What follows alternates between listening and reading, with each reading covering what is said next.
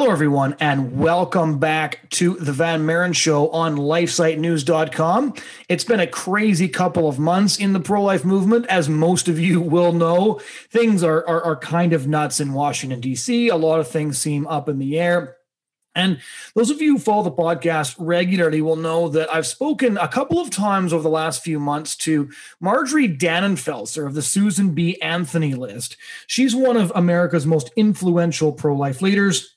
She's good friends with Vice President Mike Pence, and she's been at the forefront of the pro-life moment we've seen over the last several years, working to get pro-life executive orders with the Vice President and other pro-life members of the outgoing administration, working to ensure that the right justices get put into place. The Susan B. Anthony list, I know a number of their staff members, is really just an incredible organization, and Marjorie has the inside track on everything that's going on, from the judicial confirmation process to what is being said in Washington, D.C.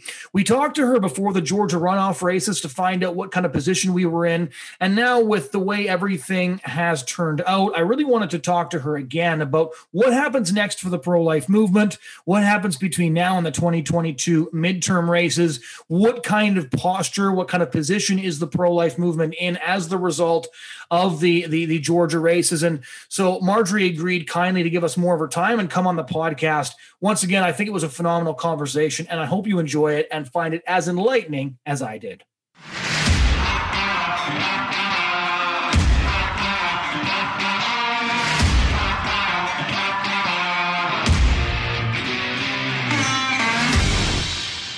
So we talked just before everybody went to vote in the Georgia runoff races, and you had said that you were cautiously optimistic but very concerned, which seems to have been the right analysis. So what is the SBA list and the pro-life movement thinking with the result as it turned out? Well, yeah, I was cautiously optimistic and very concerned, and the reasons were now very apparent. What's most important is the strength of the pro-life movement, and so the answer to that is the answer to this, and that is that I don't think that I think that the two things, one is very practical and the other is long term. The practical piece is that the incredible strength on the ground that the pro-life movement is now is arguably bigger than almost any other issue set. Individual issue set. But it is not so large that it can overcome the voter fraud that closes the margin between two candidates. So in other words, if we gain 100,000 votes in a state because of our work, and we lose 100,000 votes to voter fraud, we're back at obviously at the zero sum game there. So for us, to the extent that voter fraud is at all, that it ever happens, is a problem, to the extent that it closes the margin that we're able to provide in electing pro-life champions, it is of a primary concern. So to me, and this does not speak to the overall health of the movement right now, this is just the practical reality of where we stand. That to us moving forward is a really important issue, and to try to look at it scientifically, not emotionally, about what we do about that. Having said all that, the loss is still a loss, no matter how you look at it, and we're moving forward, not moving backwards. Having lost the Senate, the House is in the same state as it was, but with a narrower margin, and having lost the presidency, all by very narrow margins, we still have lost all three branches, all three contests in which we were involved. And so our job is very different from what we thought it was going to be moving into 2021. It's a very defensive posture by definition on the federal level. Beyond that, we're in much better shape, but as regards Georgia and the consequences there, it's incredibly frustrating, without question. So you think, so when you talk about voter fraud, which has of course been one of the primary discussions, you think or you suspect that something took place in Georgia during the runoff races, or you're just saying that because of the discussion, the pro-life movement has to take these things into consideration and examine the issue?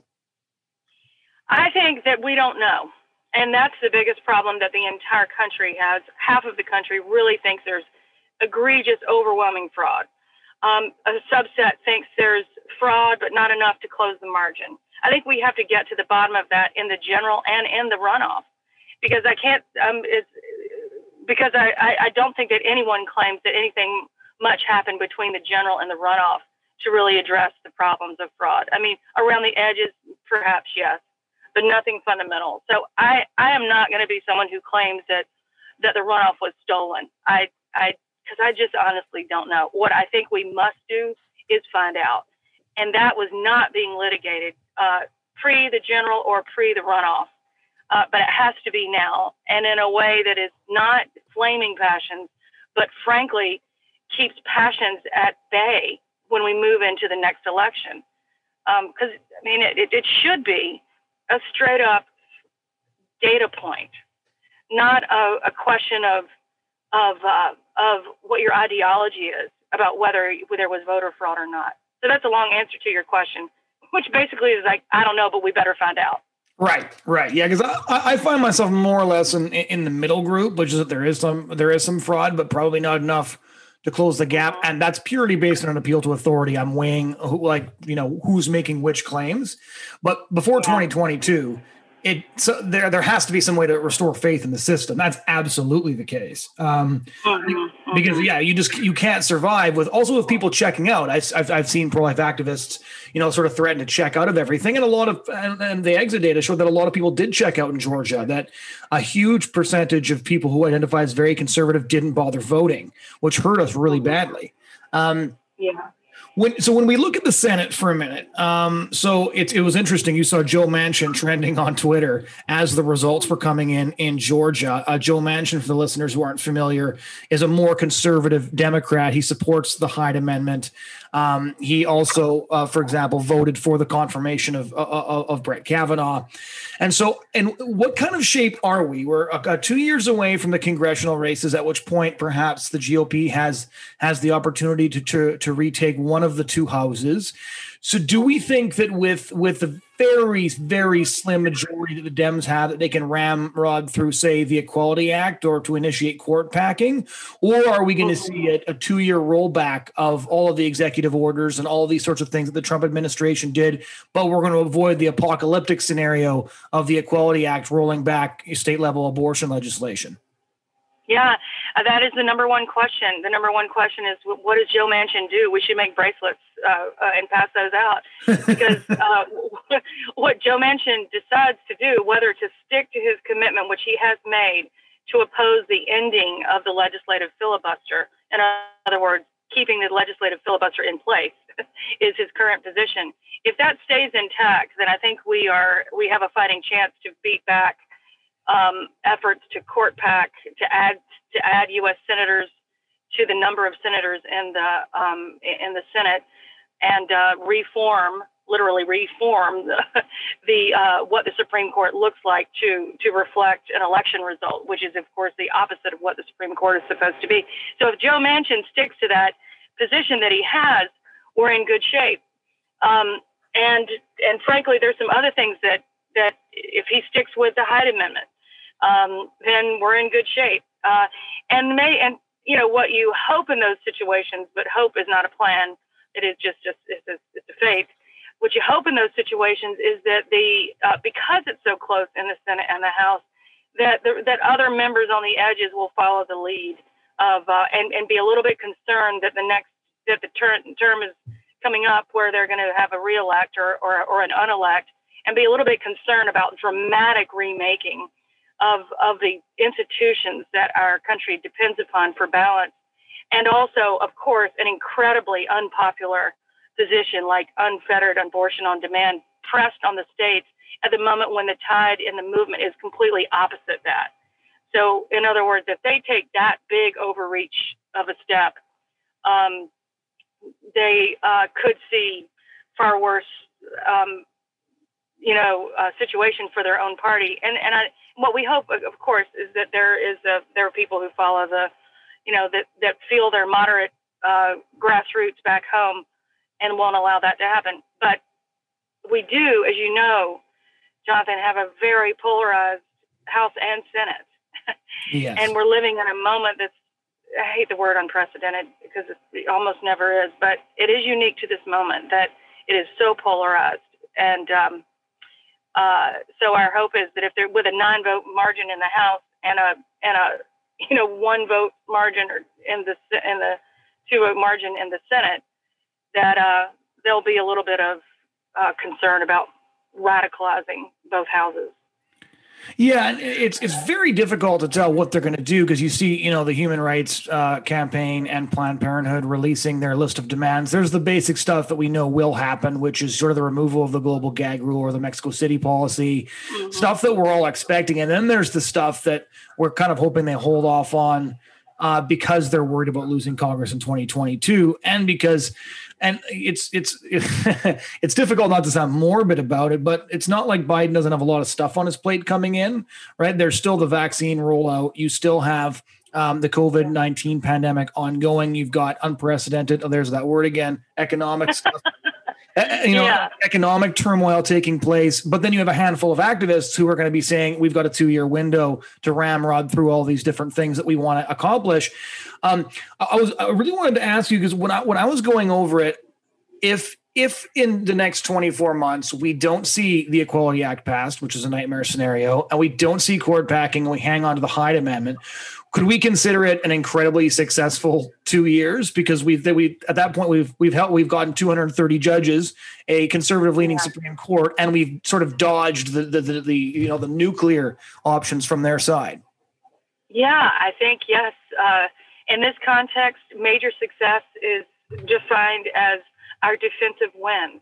We didn't force abortion on demand on the whole country. We didn't force the whole country to fund every potential abortion through the federal government. We didn't remake the Supreme Court in the image of the Democratic Party, and we didn't end the legislative filibuster with that check on power, absolute power. Mm-hmm. So yes, those will be legislatively on the federal level our measures. Thank God, and I'm sure we'll talk about this a little bit.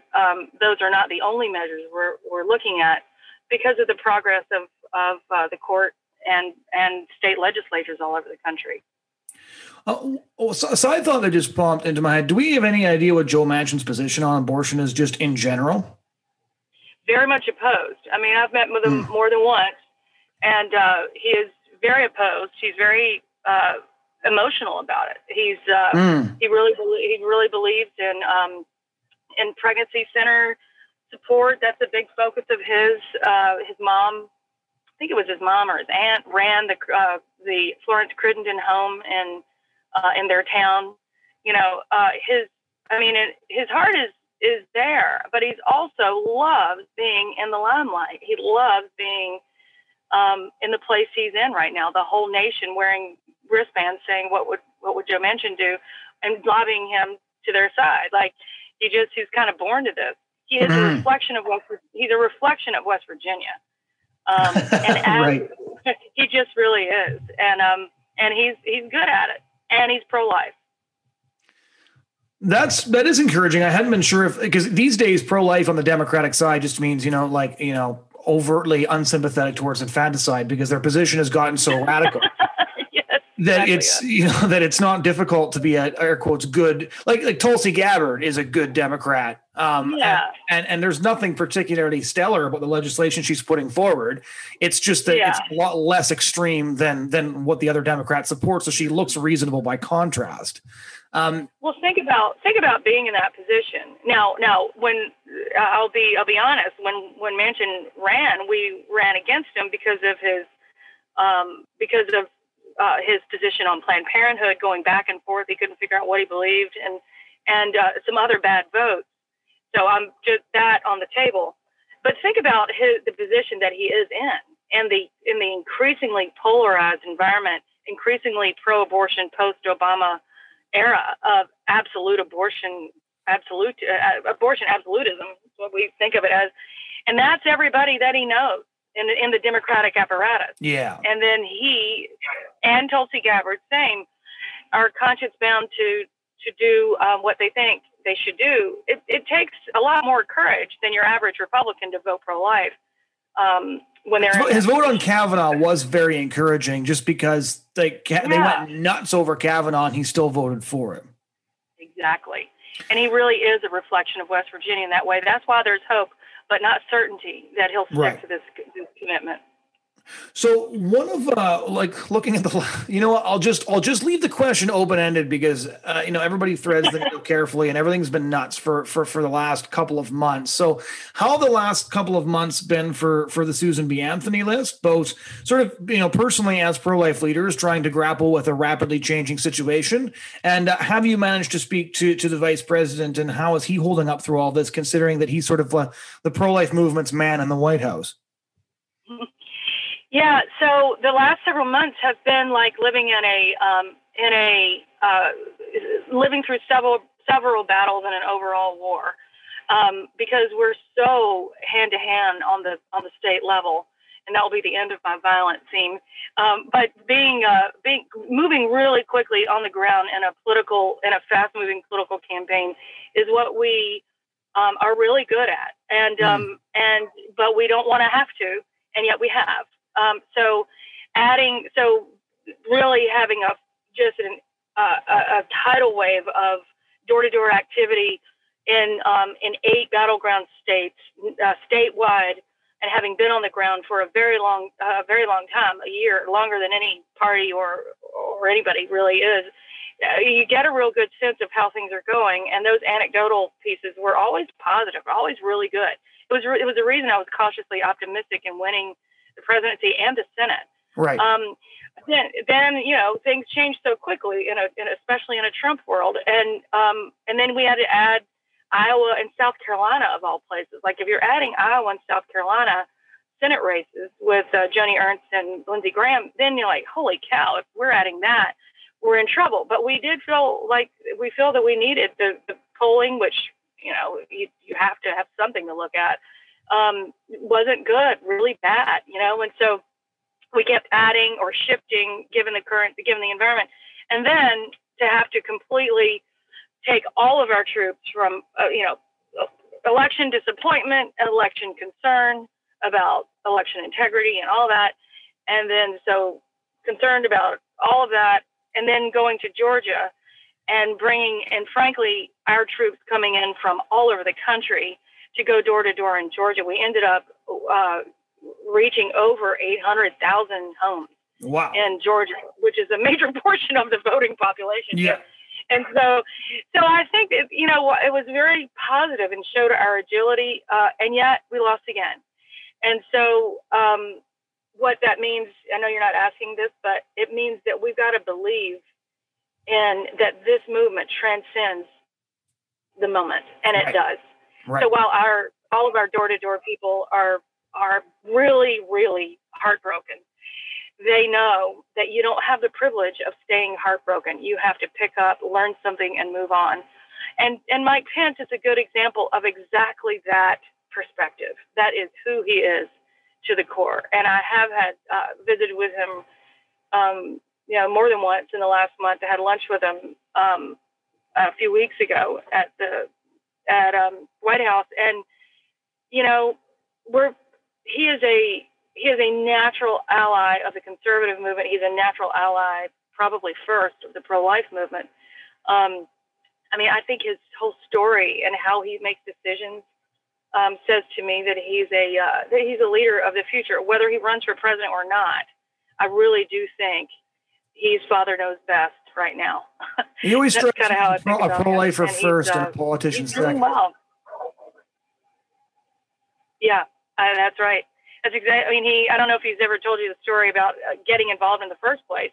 He's a Democrat, and he was a radio show host, and he calls himself Rush Limbaugh decaffeinated. Right.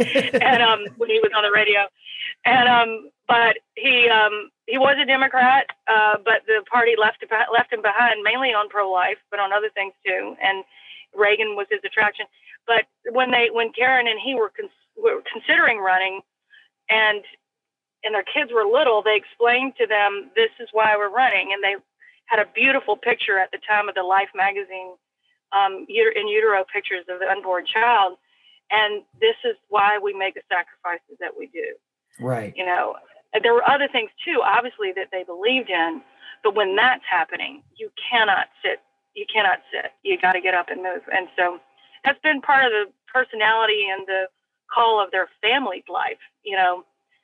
So we'll see what's next, huh? We'll see what next seems to be like an evergreen statement starting last March. Seriously. I mean, honestly, if you don't think some things transcend this moment, then you can't even stand thinking about the next moment. But, you know, it's not boring.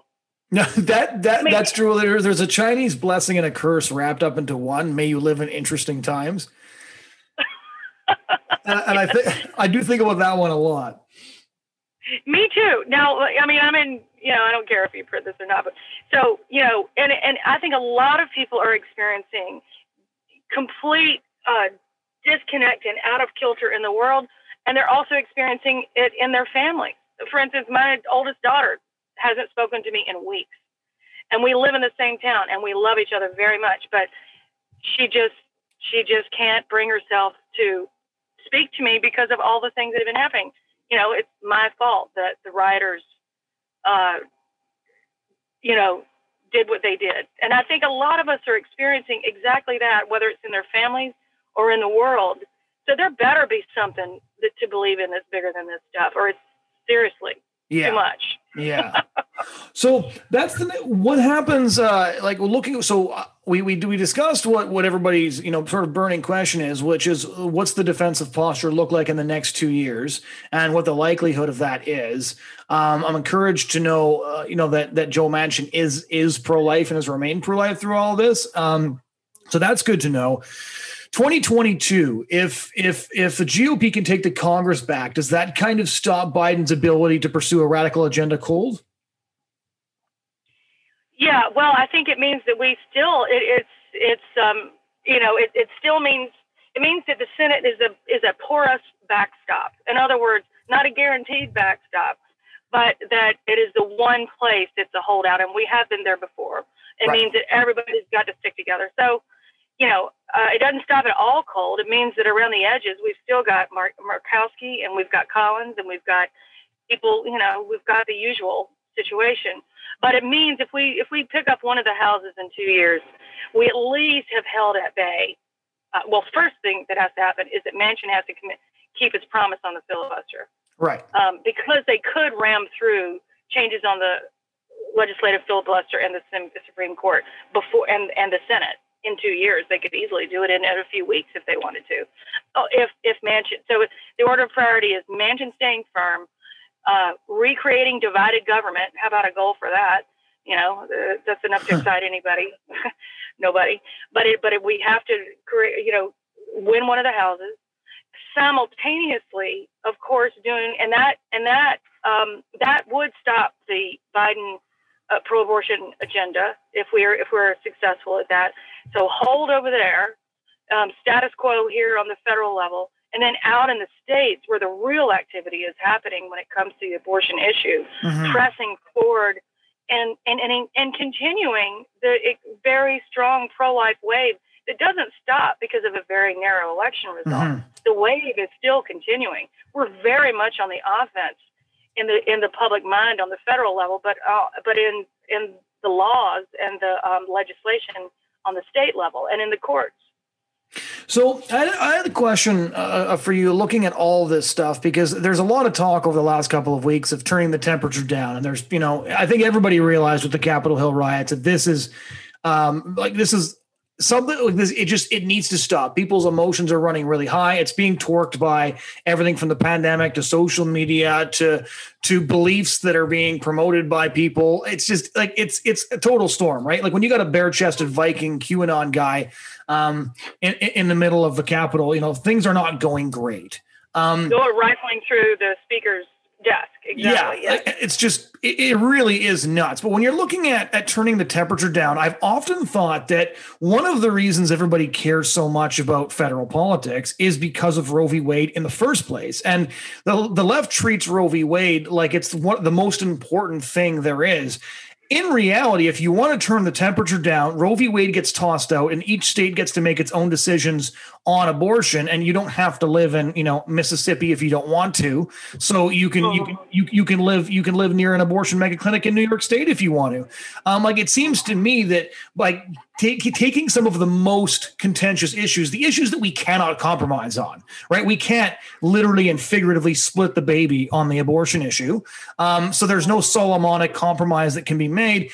And the only way of doing this is allowing people in individual states to decide for themselves, which would benefit both sides in terms of it would really bring the temperature down. The presidency wouldn't mean nearly as much. The Supreme Court wouldn't mean nearly as much. It feels to me, at least, and I'd love to know your thoughts on this, as if getting rid of Roe v. Wade would be best for both sides. Well, I think you and I believe that, and I think in the long run that absolutely would be true, and true for the 75%, which is, of course, who can ever get 75% on anything? I think, yes, I think that long run is definitely right. Short run, it is civil war. And I don't think that in the short run it would turn temperatures down, because think about it the way they do, the way I used to think about it, which is this is a fundamental human right. And to take away that right, thinking from their perspective, to take away that right is an assault on the body of the the woman. Right. And they see it like that. And I know the level of passion, again, because I used to think that. So in the short term, they have everything to lose, and losing. They feel Roe v. Wade trickling through their fingers right now, and that makes them crazy. And so when it becomes real, it will be worse.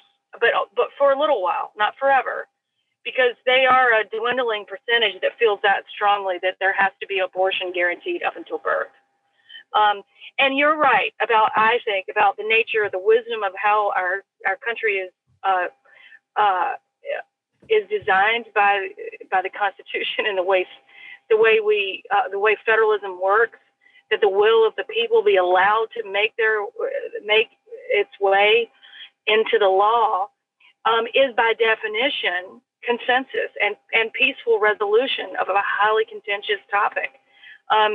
So to the extent that public opinion does make its way into the law that reflects the will of the people, yes, I think in the long run it definitely turns down the temperature. It's just that in the short run it'll be a war. Unfortunately. How encouraging was the telemed abortion vote on the Supreme Court, with ACB casting her first vote on abortion? Was that encouraging? Because we're always worried that somebody's going to get squishy. Always. And because these votes are so complicated, sometimes, yes, they appear really squishy, but there's some beyond their ability to change reason that they had to stick with a law that they was beyond their ability to change. But yes, all that being said, like Roberts on the Louisiana case. Yes, exactly. So, but I don't really know if I would agree with that one, because then he changed his position later. You don't know which Roberts you agree with. Yeah, exactly. No, but with her, absolutely, yes.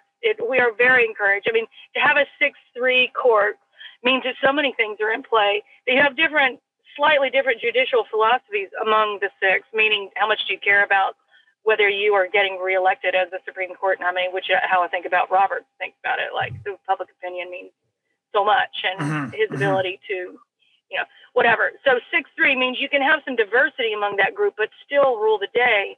And their majority, we think believe that Roe was wrongly decided, and so that's good. That means that all these cases making their way up through several circuits, where there are circuit splits happening before our very eyes, means that we could get to a place where the viability standard, which makes no scientific sense whatsoever, could be tested, and other things tested too. But for instance, Kristi Noem is advocating now. I mean, the legislation isn't even making its way yet, but she's really advocating for the one that I think that Justice Thomas wants to see, and that's the anti-discrimination abortion question. Yes. Right. That's passing now, like passing all over the place. and you pass that, you've killed the viability standard, because you could abort a baby if you can protect a baby because she has Down syndrome at 4 months, or 5 months. Then you've killed the viability. It's not contingent on viability whether she's aborted or not. Right. So anyway, long answer to your question, we have a lot more hope. Yeah. And I honestly think that the negative environment right now surrounding us helps this, doesn't hurt it. It doesn't dampen the pro-life sentiment and the pro-life passion. It actually is emboldening.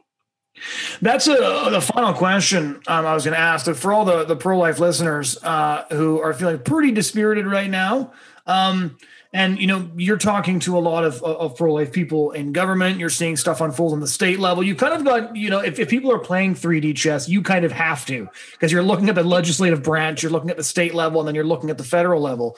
So what would you tell people to encourage them? I find a lot of what you've shared with us extremely encouraging, but what would be your final message to the average pro-life activist who's feeling like, what's the point? We got really shellacked and they're feeling pretty out of sorts and dispirited after the last month or two? Well, it's really concrete. It's not just, hey, buck it up, move on. It's really concrete. Our gains far outdistance our losses. Our hope for overturning Roe and saving the lives of little boys and girls is so much greater than it ever has been. And it's because of the work that's been done on the courts and the potential ability to pass laws to save their lives. So it really is, many administration changes are like a TikTok back and forth. Democrat, bad executive orders. Republican, good executive orders. Right. Good policies, bad policies. They just reverse each other every single time. And it's like, okay, what's the point? It just doesn't even matter. Well, this is a different moment than all of those other moments. And it's because of the place of the courts combined with really strong pro-life legislatures all over the country and their desire to pass these laws. And that is our place of hope and prayer and activism, even while we try to take back everything on the federal level and guarantee some important gains there. The real hope is that be allowed to happen. And that is in everybody's backyard. It's not on Capitol Hill. It's not far away. It's right where you live. And that's why this is the biggest moment for the pro-life movement ever since Roe versus Wade, and why I think we are really at the beginning of a brand new pro-life movement in so many ways. Well, Marjorie, thank you so much for taking the time to go over all this stuff with us. So I love it. I love talking to you. I use all your imagery and metaphors and never give you credit. I love it. Thank you. You're really good. Our joke actually is there's no such thing as plagiarism in the pro-life movement, because it's all in service of the cause, not your sort of personal well-being. Hello, everyone. That was my conversation with Marjorie Dannenfelser. Thank you so much for joining us this week. Head over to the podcast tab on lifesitenews.com to listen to more interviews, more insightful commentary on exactly how we got to where we got, featuring conversations with the top pro-life, pro-family, and other intellectuals to explain to you what's going on and how we got here. Once again, thanks so much for joining us.